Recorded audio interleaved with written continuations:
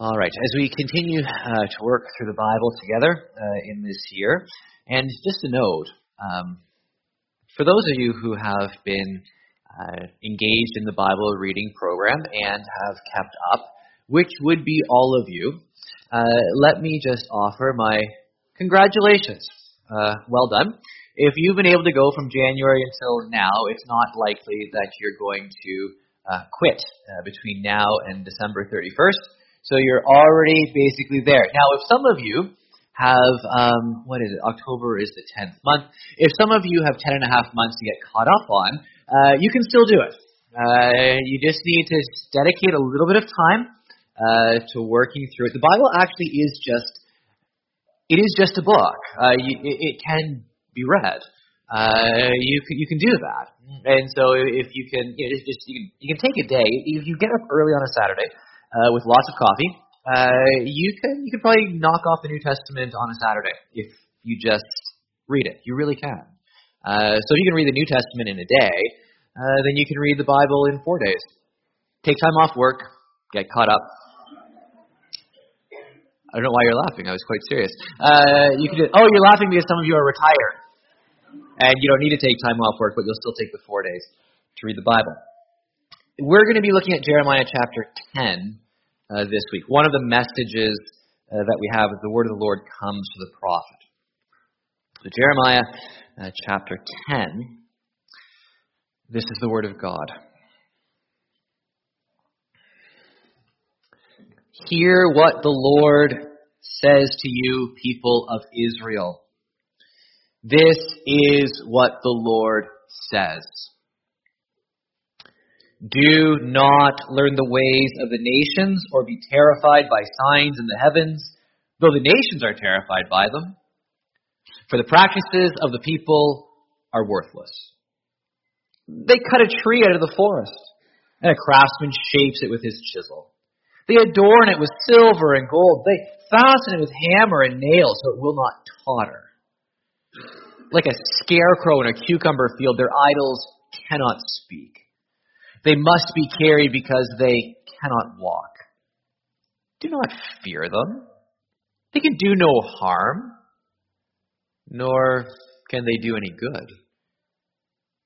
No one is like you, Lord. You are great. Your name is mighty in power.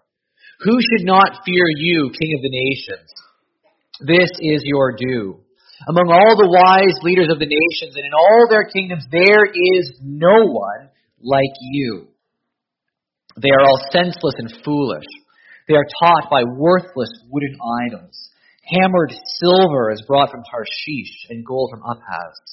What the craftsmen and goldsmith have made is then dressed in blue and purple, all made by skilled workers. But the Lord is the true God. He is the living God, the eternal King. When He is angry, the earth trembles. The nations cannot endure His wrath. Tell them this: these gods who did not make the heavens and the earth will perish from the earth and from under the heavens. But God made the earth by His power. He founded the world by His wisdom and stretched out the heavens by His understanding. When He thunders, the waters in the heavens roar. He makes clouds rise from the ends of the earth. He sends lightning with the rain and brings out the wind from His storehouses. Everyone is senseless and without knowledge. Every goldsmith is shamed by his idols. The images he makes are a fraud. They have no breath in them. They are worthless, the objects of mockery. When their judgment comes, they will perish. He who is the portion of Jacob is not like these. For He is the maker of all things, including Israel, the people of His inheritance. The Lord Almighty is His name. Gather up your belongings to leave the land, you who live under siege, for this is what the Lord says. At this time I will hurl out those who live in this land. I will bring distress on them so that they may be captured. Woe to me because of my injury. My wound is incurable. Yet I said to myself, this is my sickness, and I must endure it. My tent is destroyed. All its ropes are snapped. My children are gone from me and are no more. No one is left now to pitch my tent or to set up my shelter. The shepherds are senseless and do not inquire of the Lord, so they do not prosper, and all their flock is scattered. Listen, the report is coming, a great commotion from the land of the north. It will make the towns of Judah desolate, a haunt of jackals. Lord, I know that people's lives are not their own. It is not for them to direct their steps. Discipline me, Lord, but only in due measure, not in your anger, or you will reduce me to nothing. Pour out your wrath on the nations that do not acknowledge you, on the peoples who do not call on your name. For they have devoured Jacob. They have devoured him completely and destroyed his homeland. Well, before we consider this passage together, let's pray.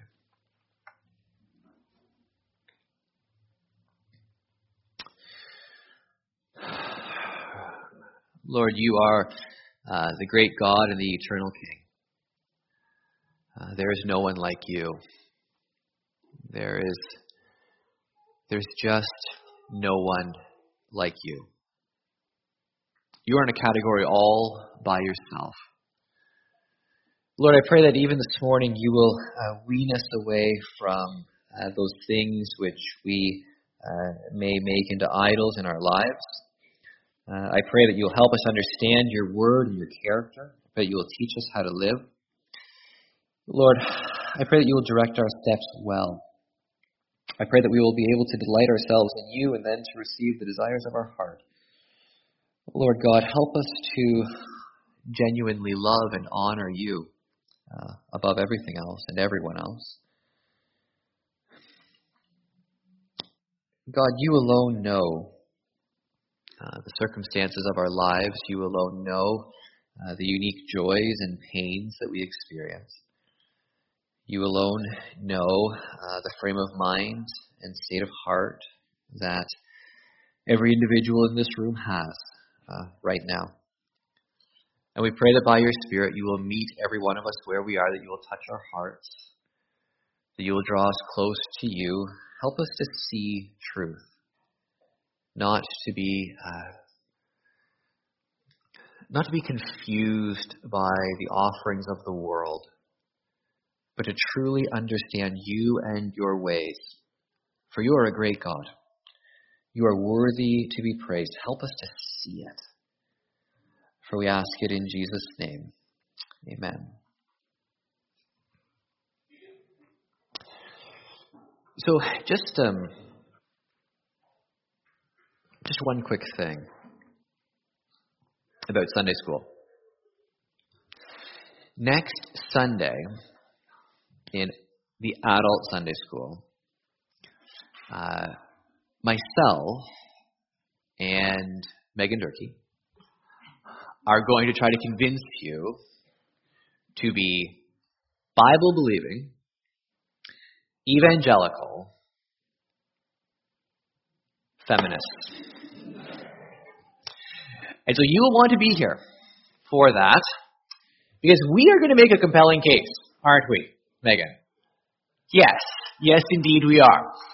So you're going to want to be here for that. I think it's actually desperately important today that we in the church understand that there are things that go under the label of feminism in our society that we want to distance ourselves from.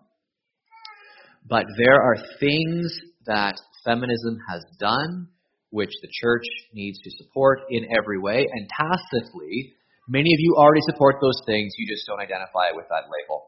So in the next week, we're going to be working through this. I'm going to be trying to present a little bit of a historical, sociological reading of the movement.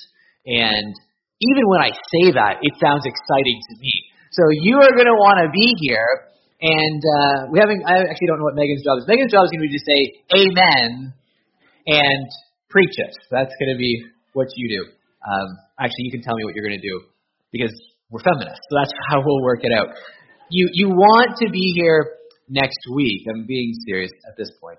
I'm going to be presenting an argument for an evangelical complementarian feminism. That is, where we honor and recognize what's good in feminism and recognize that the Bible does teach distinctive roles for men and women in some ways. Very, very few. Very few. But in some. All right. Hear what the Lord says to you, people of Israel. This is what the Lord says. Do not learn the ways of the nations or be terrified by signs of the heavens, though the nations are terrified by them, for the practices of the people are worthless. Now, he's not saying, don't know what's going on in the nations around you. Clearly, he's not saying that, because he goes on to talk about what the nations around them are doing. In fact, one of the things that is extraordinarily important to understand is this. If you are to avoid sort of falling prey to the fluctuations of popular opinion, you need to be deeply grounded in the Bible, but you also need to understand intellectual movements in society around you. Because society always influences our thinking. It is not possible to hermetically seal yourself off as a Christian from society. You just can't do it. It is not possible. So there's no point even trying. But even the monastic communities that attempted to do that were reflections of the culture in which they were formed. So we could even go off and start our own little commune, but the very fact that we would do that would still actually have as much to do with culture as it would have to do with anything else. So we need to begin with the recognition that if we're not going to learn the ways of the nations, we actually have to know what the ways of the nations are. When Paul says, beware of philosophy, what he's saying is, don't get trapped by deceitful systems that oppose themselves against God. But how are you going to avoid getting trapped by them if you have no idea how they percolate through society? So you have to understand that often there's this great lag. There's about a one-generation lag between what's taught in high academic circles and what society is teaching. It just takes a while to filter down. So you have academics who push agendas, who form thinkers and leaders, and then as those thinkers and leaders start to take up positions of teaching in elementary schools or wherever, just interacting with people, they begin to pass on sort of this new conventional wisdom and teaching and ideas.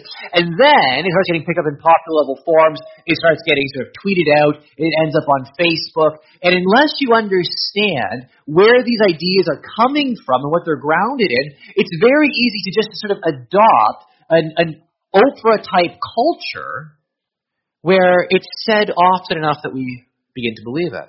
So Paul is not saying, Jeremiah here is not saying, listen, don't have anything at all to do with the world. In fact, quite the opposite.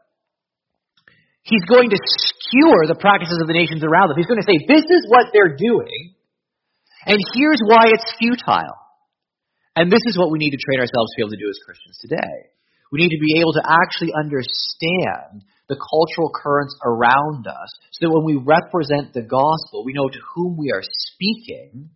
We're able to use that vocabulary, but we're also able to show the strength of the Christian worldview versus the places in the other worldviews where there are always points of discord, always points of incoherence. That's what we need to be able to do.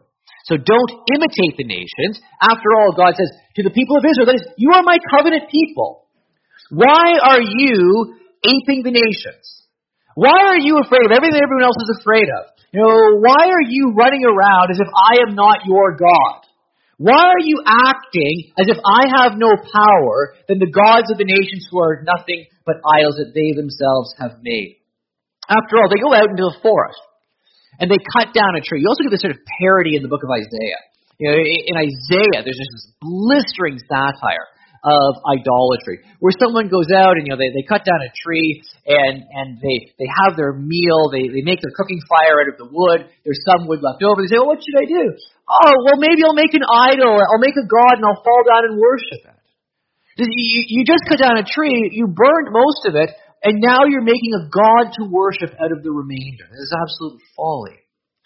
Cut a tree out of the forest, a craftsman shapes with his chisel. Then they adorn it with silver and gold. They fasten it with hammers and nails so it will not totter. In other words, this God who's going to be protecting you is so powerful, it can't even keep itself from falling over. You need to nail it up. You need to brace it up, or else it's going to fall over. It can't talk. It can't walk. You need to carry it to where it's going. It's an impediment in every way. In fact, later in the book, what we're going to find is when the Babylonians come in and destroy Jerusalem, one of the things that positively hinders the people is they're trying to carry their gods with them to safety. If they would just drop the gods, they could run faster. What kind of help do you get from a God who's an impediment that you need to carry him rather than the God of Israel who carries his people out of Egypt on eagle's wings? The living and the true God. Now, just a note. It has been mentioned in the numerous announcements. It's not Rick's fault. He's just doing what he's told. He did a brilliant job working through them all. But there is a lunch today for students, for the university and college students. It costs a toonie. Now, I can't say everyone can afford that. I don't know. But I assume the odds are that in today's generation, everyone has an actual literal toonie is not high, given how often people have no cash whatsoever. So if you're here and you say, I could afford it, but I just don't have that physical form, I don't think we're taking Visa. I don't think you can have your OSAP transferred to us directly. So what we're going to say is this. Even if you don't have any physical money, you can still come. In fact, you are encouraged to come. I'm sure there's some philanthropist here, some big spender who's just been longing to take 10 students out for lunch for $20. So there will be someone here who covers you. It'll be totally fine. We want absolutely everyone to stay because there's also entertainment afterwards. Now this is, no, it's not for you. No, it's only for the students. David Enns, this gentleman here in the front, has been wanting to play basketball up in our gym for quite some time. And he has been chirping me about joining him to play basketball. And so today, after lunch, I am going to dunk on David Enns. Probably. The only reason it's a contingency is I'm not sure he will be brave enough to stand in the paint when he sees all of this flying towards him in total command of the ball. And so we'll just see if he clears out or if I jump over him. Yet to be determined, but you want to be there. Now let's say that David recognizes, because he's wise, he recognizes that when it comes to basketball or anything athletic like powerlifting or arm wrestling, there's no way that he could have a prayer of defeating me. And so he says, what am I going to do? I need help. I'm going to take the bench where I would be sitting because Steve would be the starter, and I am going to cut off the end of it, and I'm going to form a god. And I'm going to carry that god around with me on the basketball court because he's going to help me. Now, the truth of the matter is, it should be relatively obvious that if you have to carry around a god, this god is useless. You can dress it up. You can cover it in silver and gold. You can drape it in purple garments. You can put it in your team uniform. But this god is positively a hindrance. And that's exactly what the message is. Think about how helpful these gods are. You made it, you carry it, you secure it, you dress it up, and then you need to carry it around, and it's hindering you from life. What would be the smart thing to do? Get rid of it. Drop it. Be done with it. They do not fear them. Why are you afraid, Israel? People of God, why are you afraid of all the things that people are worshiping? Why are you so afraid about the economy? Why are you so afraid about that? Why are you so afraid about the political situation? Why are you so afraid about that? Is there a living God or not? Now, if the world is truly nothing more than the idols we make and the machinations of people, then there's no hope for any of us anyway. So you may as well stop worrying about it. But if there's a living God, why fear what the nations fear? No one is like you, Lord, verse 6. Notice the inclusio. It starts verse 6 and ends verse 7. No one is like you, Lord, verse 6. No one is like you, the ending in verse 7. That's the governing idea. Why is no one like the Lord? No one is like the Lord because He alone is great. His name or His character is mighty in power. He's deserving of fear. Who should not fear you? He's the King of the nations. Amongst all of the other leaders, none excel Him and none equal Him. There is no one like Him. They dress up their idols in blue and purple. Verse 10, but the Lord is the true God. The Lord is the true God. The word here, true, could also be translated as real or genuine. All of these other idols are obviously fakes. They're obviously useless. They can't do anything. The real God, the genuine God, is the God of Israel. He is, verse 10, the living God. That is, He's not inanimate. He has life in Himself. Nothing else has this property. This is actually one of the amazing attributes of God. He's the property of aseity. He is from Himself. Every other life form is derivative and dependent. But God Himself is independent. He doesn't need anything. The source of His own life is in His own nature. Nothing else is like that at all. He's the eternal King. He's not a temporal nothing like these idols. And although the idols can do you no harm, nor can they do you any good, when this God is angry, the earth trembles. The nations cannot endure His wrath, unlike these idols that are not even capable of acting. The true God, the living God, the eternal King, a God of anger and wrath. Verses 6 through 16, we've already worked through some of this section. Verses 11 through 16 particularly will expand on these themes. That God is a creator. God's the sustainer of His creation, and He's the director of the world. In fact, He sends lightning. He causes the clouds to rise from one end of the earth to the other. These idols are made out of what God has made. God has made all of the created order. He's made this matter. He's made these trees. He's made this wood. He's made the molecular structure. He's made all of the laws and the rules through which He governs and holds things together. And people take those things and they honor those things above the living God. These things are not anyone's creator. They themselves are merely part of the creation. Romans 1 teaches so very clearly that the fundamental sin of human beings is simply knowing God and not considering knowing God worthwhile. Rejecting the knowledge of God, preferring created things to the living God. As a result, because of what the people are doing, God is going to bring judgment on the nations and also on Judah, because Judah is worshiping these gods too.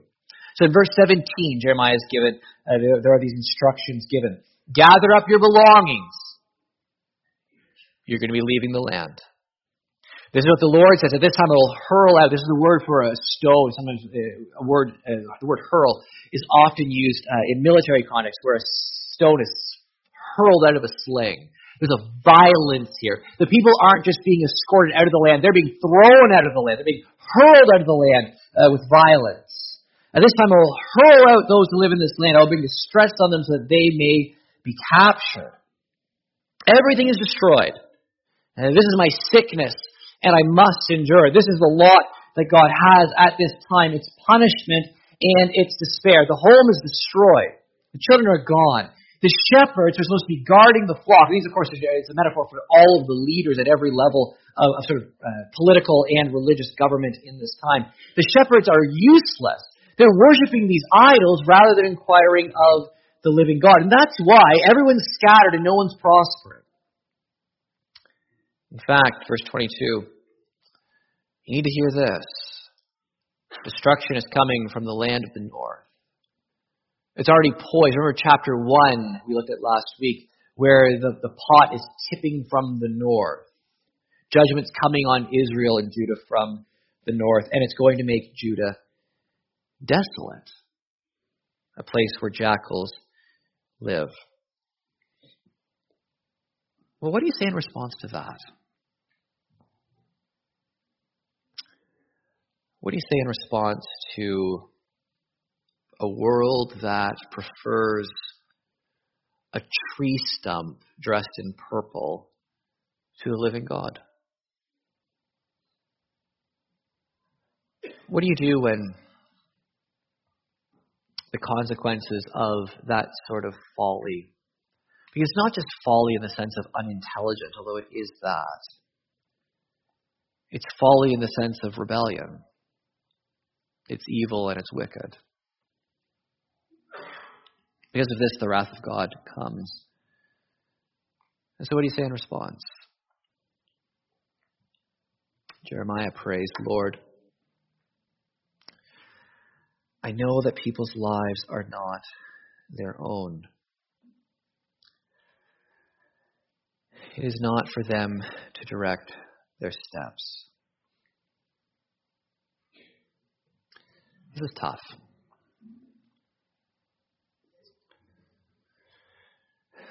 There's a sense in which it is likely to be taken in a general and global way.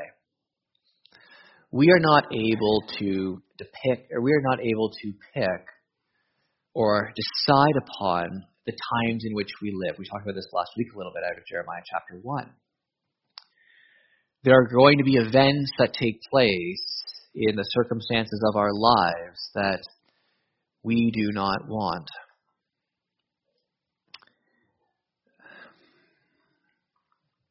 But it's not up to us.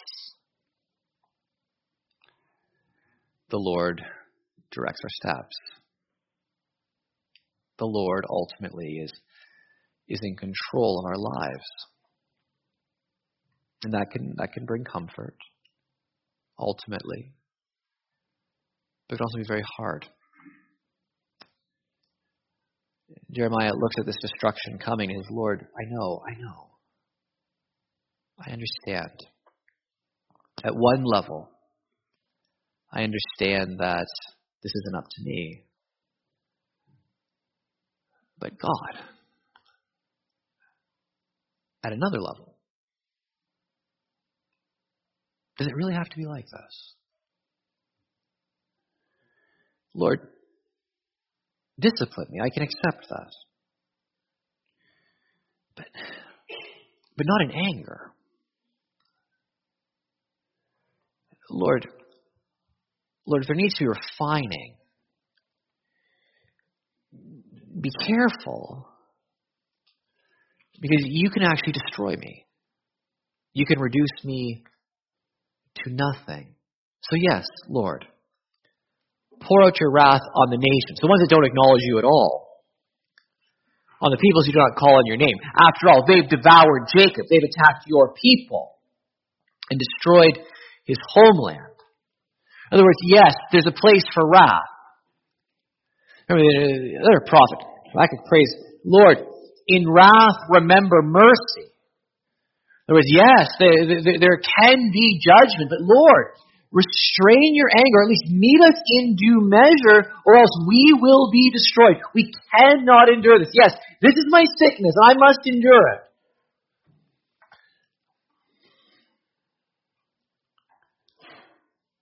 But Lord, unless there's grace, it's actually unendurable.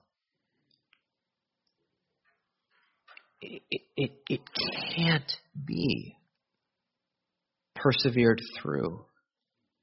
it can't be overcome unless there's mercy, unless there's grace. If all there is anger and wrath and punishment, we will be completely destroyed. And he's right, you know. If it's only anger and wrath, then we will be completely destroyed. If there isn't mercy, if there isn't love, if there isn't grace, then not a single one of us will be able to endure this life. But even more importantly, not a single one of us will be able to endure the time when we stand before God to render an account for what we have done and for all the things that we have failed to do. And so this is another text which, although there isn't one word about Jesus here, although there isn't one word about the cross or about the resurrection, it is a text that drives you to the necessity of grace and mercy, or it's all over. You know, the game's up. We're done. We've lost. You know, we've been set adrift in this cosmos, and it's over. It's pain all the way down. It's despair from top to bottom. Just darkness, no light. Unless there's grace. Unless God's a God of mercy. Unless there's a place where, and this does give hope. You know, in this time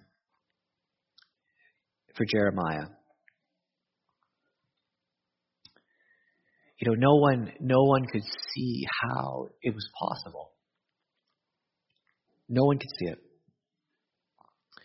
You could think, you could analyze, you could worry yourself sick every night trying to figure out how it was possible. But one day, there's going to be one event, one place, one holy tree where wrath and mercy met. And anger and love, which had always seemed mutually exclusive, even contradictory, came together.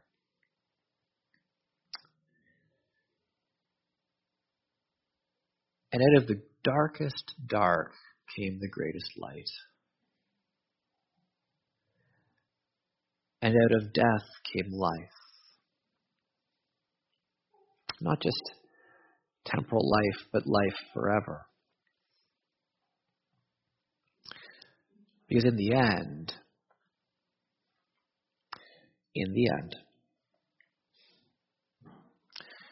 the Lord directs our steps for good. And the Lord directed the steps of his Son to the cross, to the tomb, then in resurrection glory to his own right hand to rule and reign forever. That's what God does. And Jeremiah 10 begs for there to be something like that. But again, in Jeremiah's day, you could never have seen how it was possible. But in God's grace and in God's mercy and in God's love, wrath and anger do not have to be the final word. And they can actually be subsumed under his eternal love. Well, may God help us in so many ways. But may God help us to stop trusting in the things that will invariably fail and let us down. To put our trust in him. To allow him to direct our steps. Trusting that in the end there's a resolution for all that he has for us. centered and grounded, our confidence rather, is centered and grounded in His love, which is centered and grounded in the cross. So let's look to the cross. Endure what God calls us to endure, all for His glory, and knowing that in the end it really is the direction of true and pure love that He calls us towards. I'm going to ask our musicians to come and to lead us in our closing song.